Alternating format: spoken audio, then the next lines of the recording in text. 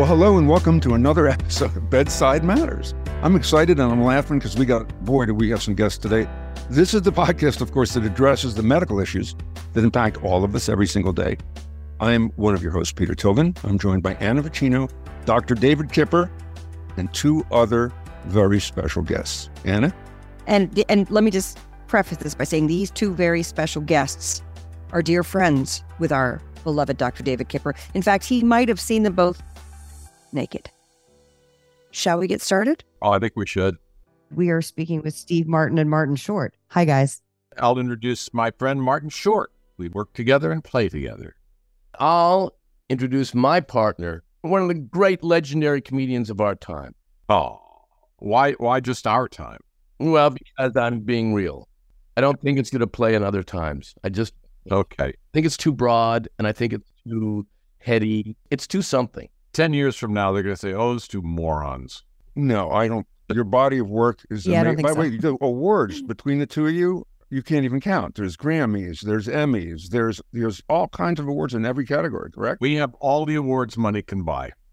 Steve you've heard of an EGOT. Yes. Steve Yes. is an ego. Yeah. Oh. I'm very missing nice. the Tony. Just one Tony shy. Yeah. What you did Broadway came close, right? Well, it's nominated. Well, that's There you go. close. That's That's pretty fine. amazing. It's like an EGOT. Begotten. Yeah. Is that driving you? Is that the goal now to get the Tony? The bastards who denied it? No, I like to do exactly what I'm doing. I guess we could just start with some context and say you guys know each other for a long time, since Three Amigos, and obviously best friends. You tour together, etc. But is there a tension that comes from working with a good friend?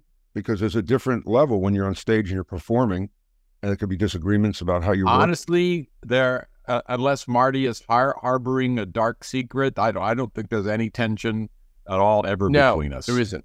I think Yeah. there isn't because there is a belief in our hearts that even if we did overstep a line, it wasn't intentional. So there's a pureness to it. But do you work the same, Steve? I heard that you work out of. It's funny. You said that you work out of fear. You were joking, I think, on Conan's podcast that you did Saturday Night Live with Marty, and you worked on the opening for forever.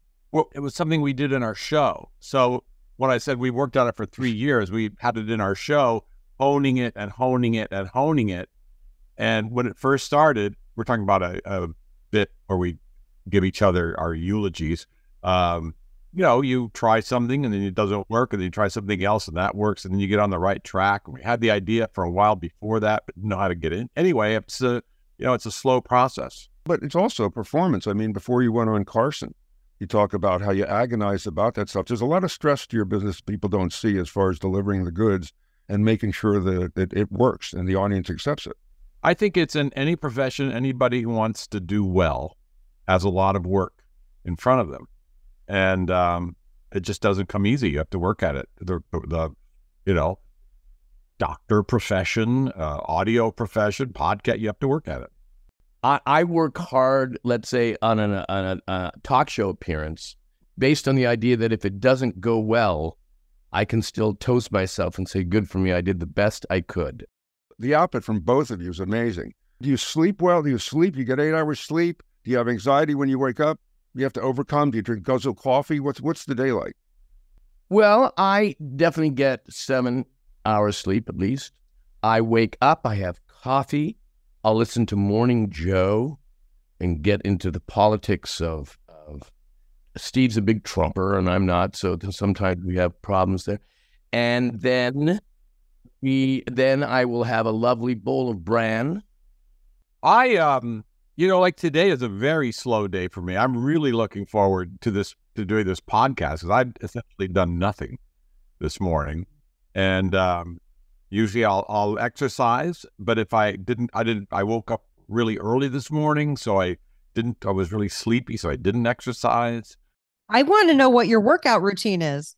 My exercise is pretty simple. I have a treadmill and I have a weight machine, and I turn on the TV and I watch a show and sort of idly work out while I'm watching the show. I'm just saying, stars, they're just like us. It sounds like Steve Martin sits around and lackadaisically exercises like the rest of us. So Yes. Thank you. Well, also, I do have an electric bicycle, which offers absolutely no exercise. I love riding it around. I love it. I go up hills, I go down, and I always have a podcast or a book, audiobook in my ears. Like I just read Nora Ephron biography by audiobook, and I figure I lost a half a pound. I go by how much weight did I Steve, lose. why is it safe to be on a bike and then have AirPods in your ears so you can't hear traffic in New York? I don't have AirPods in my ears. I have open bone conducting headphones. So my ears are wide open and the sound is conducted through. It's fantastic. You can hear traffic and you can hear your thing. Since you're talking about hearing, I know you wanted to talk about hearing aids, etc. It's close to my heart. My wife had hearing aids forever and then had to have a cochlear implant because her hearing had degenerated. So I'm curious to hear what your situation is. My hearing is damaged from years of being on stage and playing music in a band with loud. I don't know how people tolerate it. I don't know that I can understand why it's not even illegal. Oh, there's our dog. Why it's not even illegal to play music at such high volume, damaging hearing for people. But anyway, that's not the point. I had this idea for a very, very inexpensive hearing aid, maybe 50 cents. And I tested it, not scientifically, a little bit scientifically, and it raised my hearing by 5 to 10%. And I'll tell you what it is. We all know that if you cup your ears, you can hear way better. But also, even if you just tip the end of your ear a little bit forward, your hearing gets a little bit sharper.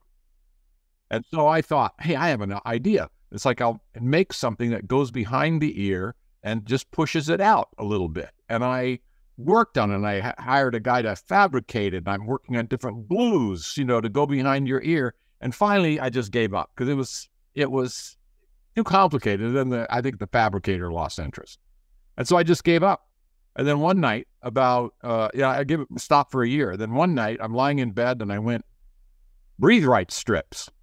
And Breathe Right strips are perfect to go behind your ear and just push it out. It pulls your nose out, but it'll also push your ear out. So you get the clear ones. Oh. So there's no, you can't see them.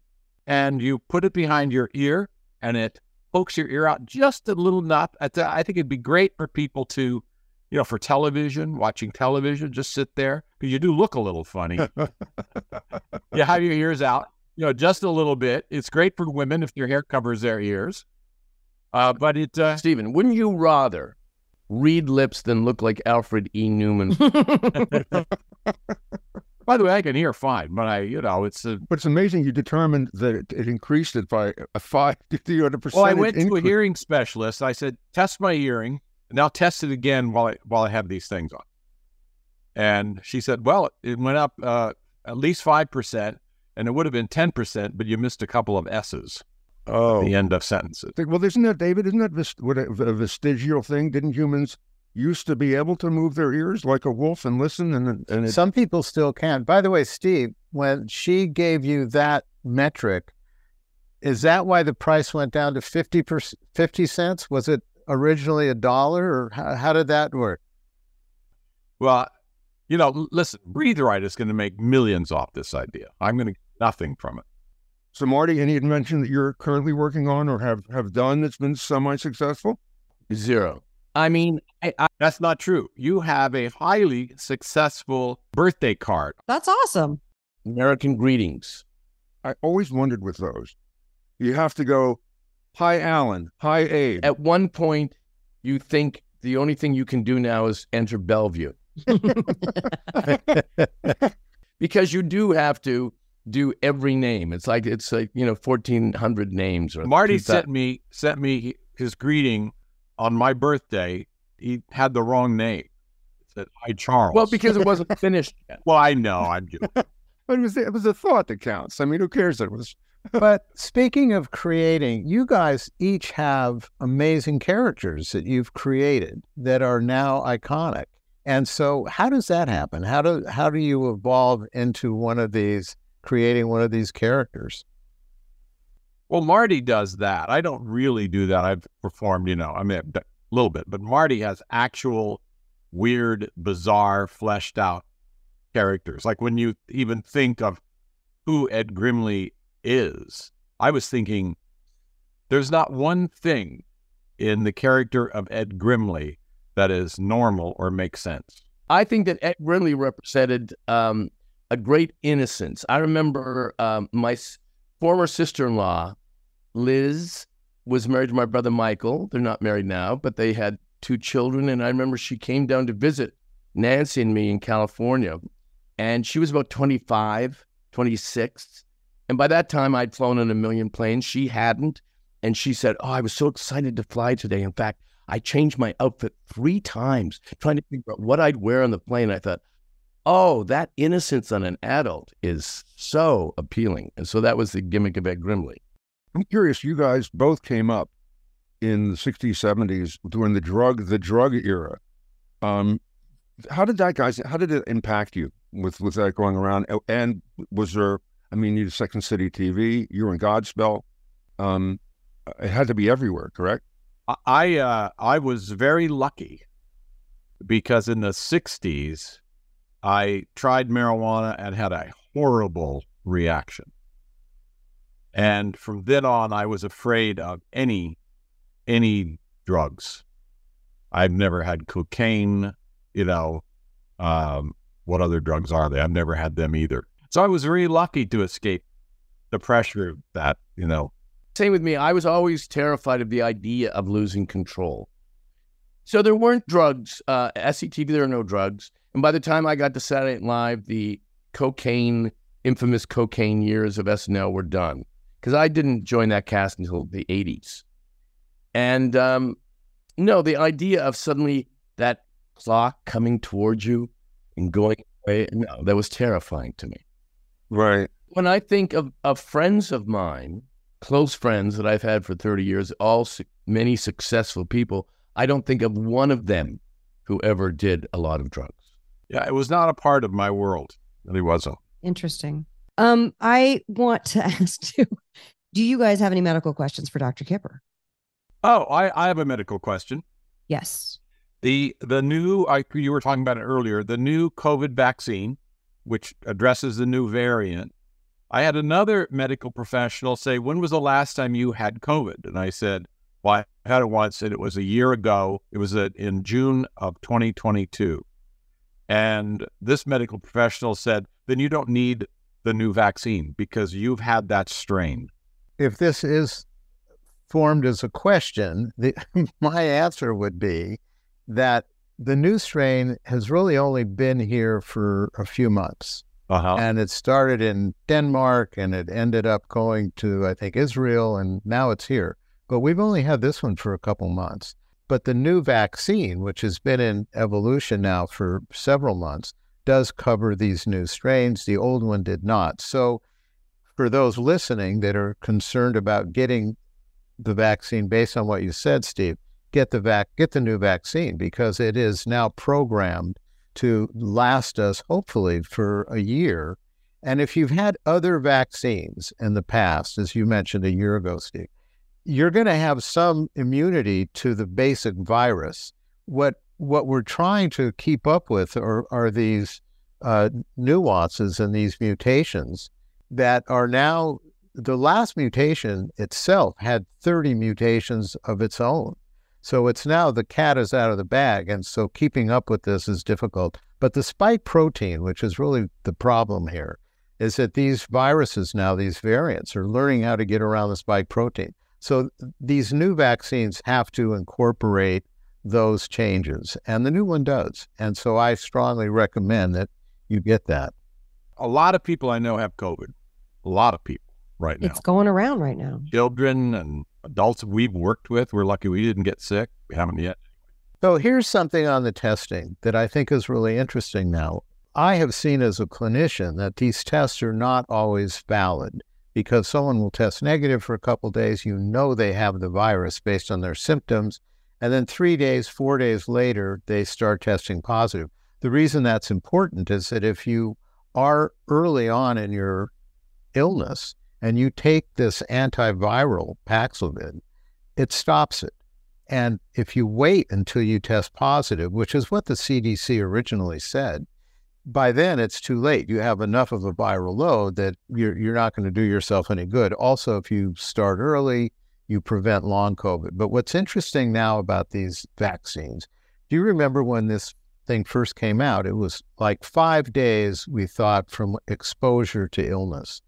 And then that turned into 4 days, and then 3 days, and now it's 2 days. And the reason for that is that you get exposed to this virus, and the new virus comes in, but the immune system recognizes it enough to send out its own response, which is where you get your symptoms after a couple days. You haven't built up enough of a viral load, but the immune system sees a portion of this virus as familiar, sends out its inflammatory cytokines, and you start to feel sick.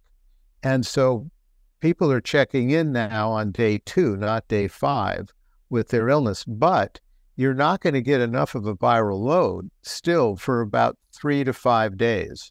So the longer you wait to take your medicine, the worse your illness is going to be.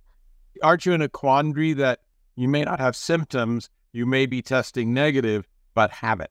How do you know when to start Paxlovid?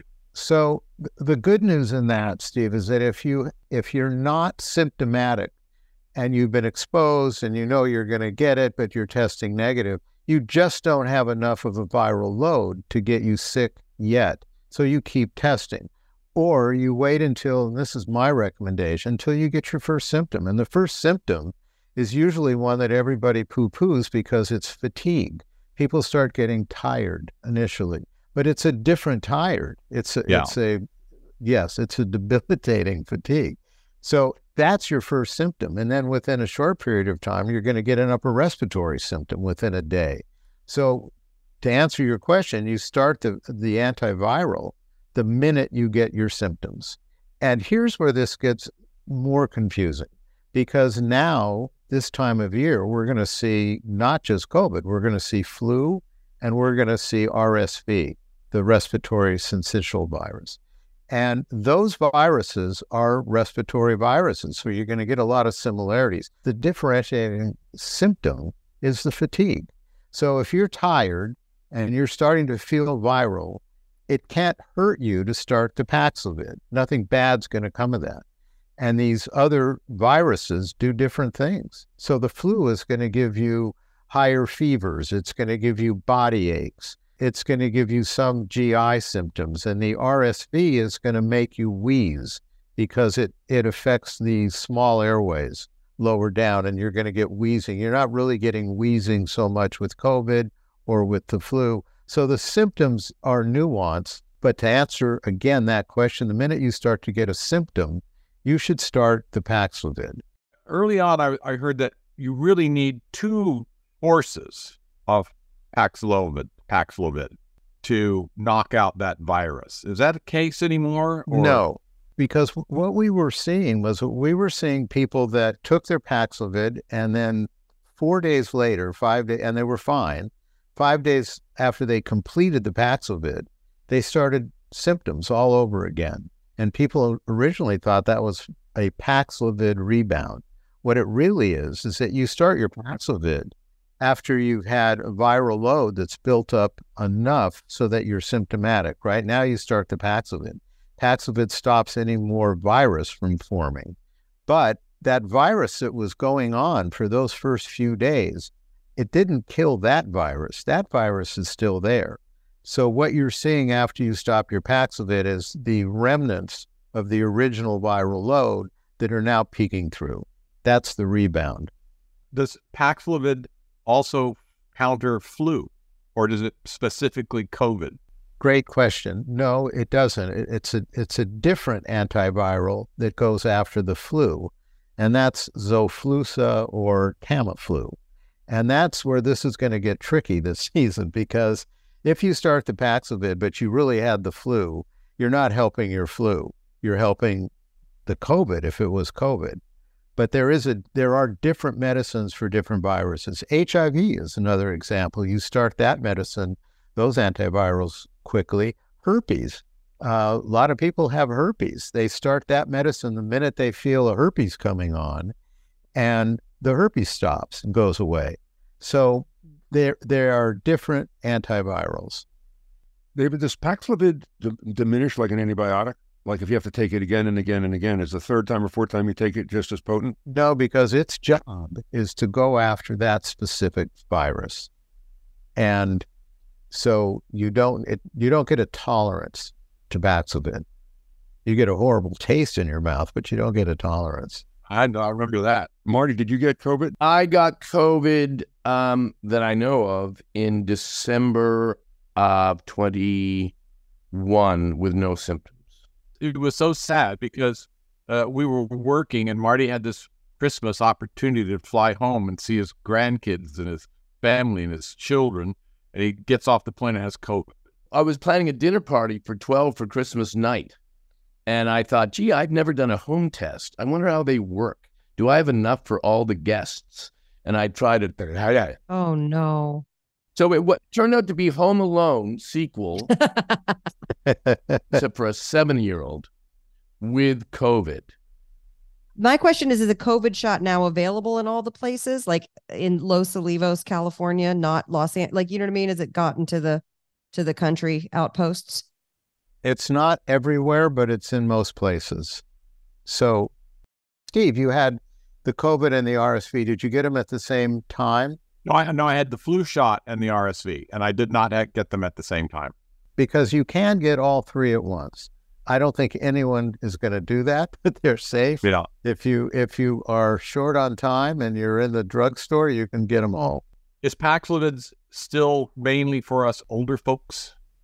No, it's for pretty much everyone. It doesn't care how old you are. It just cares about stopping the virus. And I think this brings up another interesting question. Can you use it as a preventative? Which I think you can, because we use all these other antivirals as preventatives. Why would this be any different? And again, I probably have 50 experiences with patients that took the antiviral when they were definitely exposed. None of them got COVID. David, how much do you take? I mean, I have packages here. Do you just take one? Do you take two? I think you take it for, 3 days, 4 days, right? Each little sheet has morning and night dosing, and they're different colors to indicate AM and PM, but what's in each one of those is exactly the same. I've heard a rumor that people are having some reactions to the new COVID shot of, feverish or something. Is that anything you've heard? It is going to happen, and it's going to happen for the same reason we got the original reactions, because it is the immune system recognizing the virus and puts out all these inflammatory proteins. And that's what gives you that reaction. And so you get this new shot, and it's going to, again, recognize the virus, and it's going to send out these inflammatory proteins. But if you've had enough vaccines going forward, you're going to have much less of a reaction to this new shot. How about a nice round of applause for the human body? It's really unbelievable.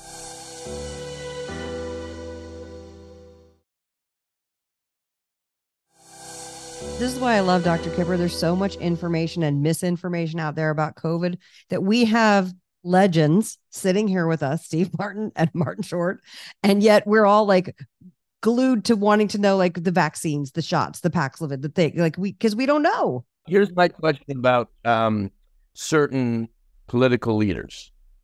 I'll use Ron DeSantis as an example. When he goes out, spouts anti, is he saying this because he thinks that's what his political party wants to hear, or does he really believe it? I think what's interesting, Marty, to that point, is that when another political figure that is now fighting with DeSantis did get COVID, you remember it was within a couple days he got into a limousine to travel around to show people that it wasn't so bad. And I think that's another dangerous sort of way to look at it. Again, this is not a political statement, but it's another influencer out there that's And we have there are a lot of doctors. I mean, it's the doctor in Florida is also spouting out against these vaccines, which I think is criminal. But David, there's science. So to the bottom of Marty's question, the more serious issue is when you ask if a guy believes it or not, is the science out there where somebody who's intelligent and well-read and informed can read it and also make a decision intellectually to go, you know what, I'm going to go the other way because there is enough here that provides me with that decision. It supports my decision. There's a lot of misinformation, not just about COVID, but about things in general. So there are people that are disbelievers, and because it's been politicized, it is somewhat popular to take a stand on whether you're going to do this or not do this. But when you look at the hospitalization rates and you look at the death rates that are ongoing with COVID, these are almost always in people that haven't been vaccinated. Those are the people that are now ending up sick and dead. So the science is there, and it's criminal that people are not paying attention to this.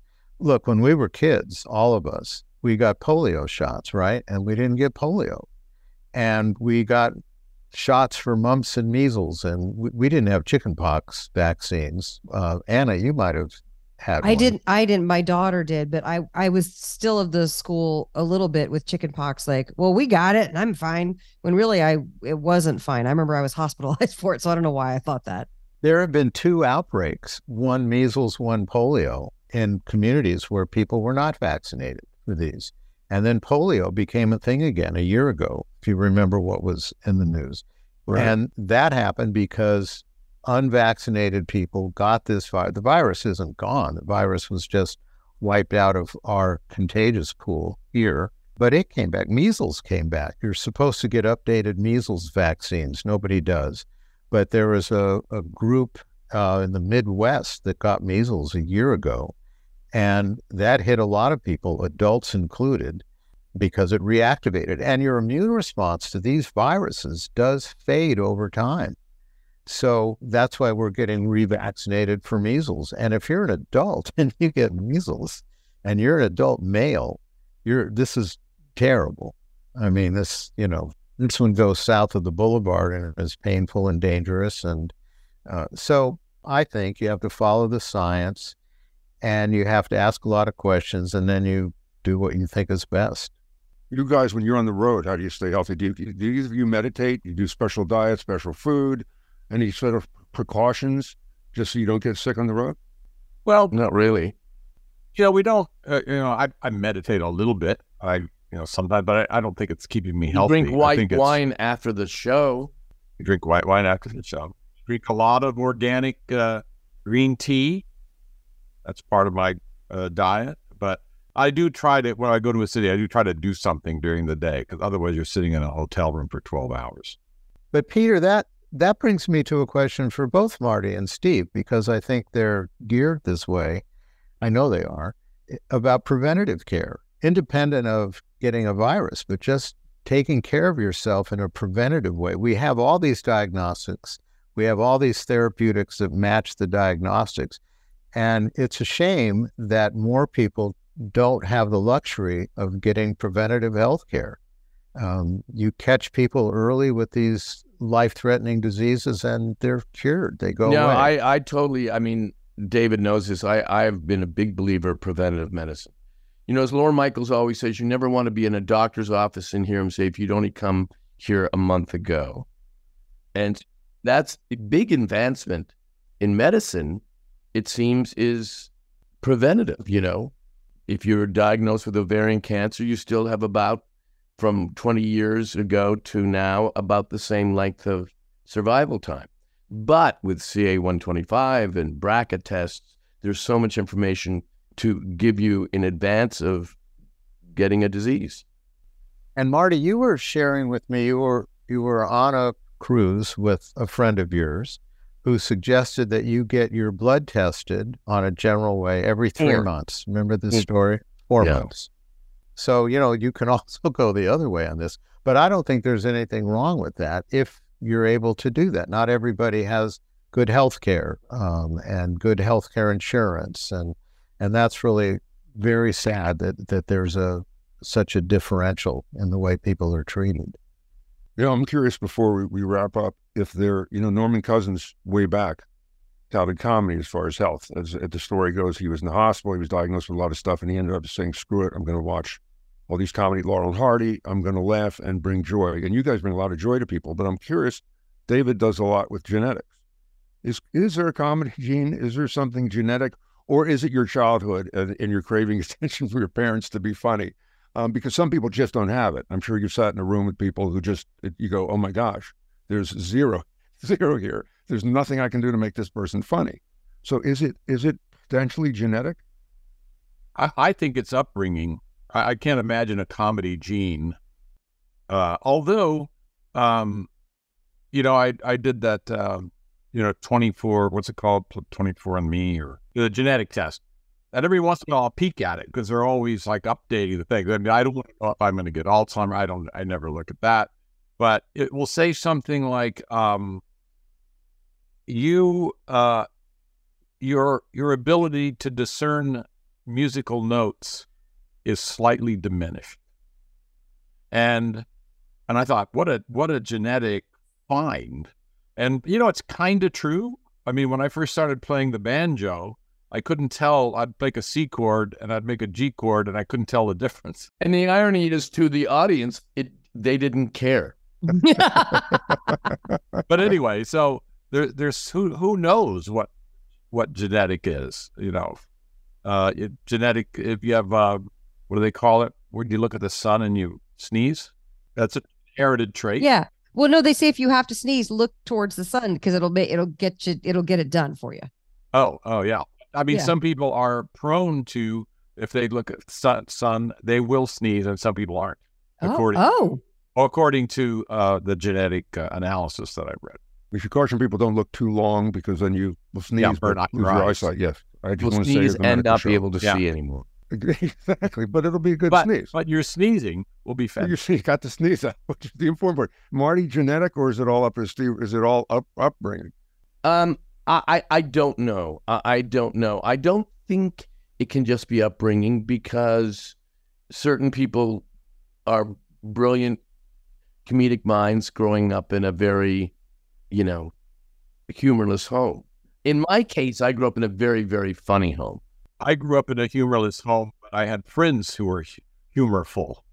Also, if humor is perceptual, right? We all see the same thing. Marty and Steve make it funny. The rest of us are looking at that thing. And it is perceptual. It is the way people perceive the reality. When you look at these drugs now that are being used, psilocybin and MDMA are now being used for different illnesses. But when you look at how they work, they alter the perception of someone's reality. So perception comes from part of the brain that's intellectual functioning, executive functioning. Part of it is in the emotional amygdala area, and another part of it is in the memory area. So those things in the brain have to have some genetic basis that we may never figure out. But I think funny comes from that. And not everybody, Marty and Steve in particular, are on psilocybin, at least as far as I know. But so I think there probably is something to that, Peter. I think there probably is. Raise your hand if you're currently on psilocybin right now. Okay, just David. And Lori. Okay. It's just Steve and Marty or not. Although this isn't my hand. That's true. In your state, no. I think humor is actually learned. That you learn about irony from listening to other people, where they say, "Oh, I'm so excited to go," and you understand, oh, they're not excited, and that's like a first step to being funny. It's just hearing how other people twist things. I've learned so much from people, comedy, attitudes. So it's like rhythm, like music. Same thing as music. You hear it and you learn those rhythms. Well, I got to tell you, I couldn't catch my breath when I watched your comedy show. The two of you guys working together, the magic of having be best friends, and then being able to make somebody laugh like that. Marty, I worked with Jason Alexander a lot, and Jason said every night you made it a joy when you were doing the producers, because there was always something you would do to bring that magic to the thing to make it special. And I can see that with you guys, that you so enjoy it. We're laughing with you, we're laughing at you, and we're enjoying that you're enjoying each other. So thank you for that. Thank you. Laughter is important, man, and it's magic. And also on the other thing, which you do that we can't talk about. By the way, it's the best medicine, is being able to laugh. And, you know, without that, without being able to see something perceptually in what I do every day, giving sometimes very bad news, without being able to see some lighthearted part of that in those conversations, it would make it much more difficult. So you guys, in my opinion, are the best two doctors I know. Well, years ago, there was always this theory that laughter was actually curing people and helping people. And so there's a lot of movement about laughter therapy and everything. And then a study came out and said, no, it's not true at all. All right. Good night, everybody. Thank you. And by the way, Steve, the first time I met Steve, I was with Super, really friendly with Bob Einstein, and he introduced me, and you handed me a card, a business card, that said this was you actually had a run-in with Steve Martin. This verifies that you had a run-in with Steve Martin. Well, that was 100 years ago. I thought it was really fun. You were so eager to hand me the card to say, here, take one of these. And I still. Well, I figured, I said, people, when they come up to you, maybe ask for an autograph. That's not what they really want. What they really want is to say, what was he like? And, you can't possibly be like anything in the 30 seconds that you encounter somebody. So I just made a card that said, you met me and you found me very funny. Marty, you just say hello to people? I do. I say, I'm not signing, and they're not even asking me to sign. I'm not doing it. So one last question before we go. I got to ask, as we all get older, do you also find you're having memory issues? I have laid on a massage table and tried to remember, some actor's name, and I'll go A, B, C, and then I'll realize it doesn't matter if I know. There's a certain acceptance of memory loss. Like if you said to me, "What'd you eat for dinner last night?" I go, I don't remember where I was. But my memory's not bad. I know faces. Which is great. I know my dog. That's all you need. So I just accept a certain amount of diminished memory, but I think it's because of lack of interest. I don't remark, "Oh, this is what I had, and I'll always remember this." Do you ever forget lines on stage or jokes on stage or anything, or have to vamp? There you go. Yeah. No, I'm just saying that many of these names are unimportant names. It's just you want to retain everything, and that's why your computer brain kind of says it's not important. Well, you should know that Marty also has Rain Man memory. He can remember dates, times, places from 35 years ago. It was rainy that day, he'll say. Yeah. Well, I used to think I had HSAM, which is that H-Sam is that ability to remember everything you ate, wore, did throughout your entire life. And I used to think I had it, but then Mary Lou Henner has it. I was just going to say. I was telling someone once that I thought I had HSAM. I said, just like Mary Lou, and I couldn't remember Henner. But I have a different take on Mary Lou. And I've known Mary Lou. I think she makes all this up, because who's gonna possibly challenge her on what she ate 40 years ago? So I'm not convinced. Well, wait a minute. I worked with Mary Lou Henner, and she has this ability. You can say December 2nd, 1444, and she goes Tuesday. And also, she said she did like 140 episodes of Taxi, and she can remember every one of her lines and every guest star. No. I believe her. That's wow. It is called HSAM, and there have been studies. There's not many. Some are 10-year-olds, some are 80-year-olds, and who have this ability. Wow, David, how would that affect your brain? Wouldn't that take up so much space in your brain that you couldn't remember to do other things like walk or eat? I mean, that's a lot of memory. Where I have a problem with this is memory in general. As we get older, we have arterial sclerosis. Our blood vessels get older with us. And the blood supply to these areas in the hippocampus and the temporal lobe and these places in our brain that store memory, they're not getting the same perfusion. So that's why we forget these little things. Marty, by the way, you said that you go through this exercise with a name and you got to ABC. Do you know the rest of the alphabet, or do you then stop at C? No, that's my biggest problem. So if the person's name started with a D, you're in trouble. He never learned. Thank you guys very much. This was really, really sweet. Thank you. Absolutely. Thank you. It was really fun to do this. Nice to see you all. Bye, guys. And there you have it, two comedy legends, Steve Martin and Martin Short, on this special edition of Bedside Matters. Check out their upcoming tour dates at stevemartin.com, and be sure to follow us on Instagram at Bedside Matters Podcast and on Twitter on Bedside Matters Pod. And if you have a question for Dr. Kipper, go to bedsidematters.org and leave him a message. For Dr. Kipper, Anna Vicino, and me, Peter Tilden, have a happy and healthy week.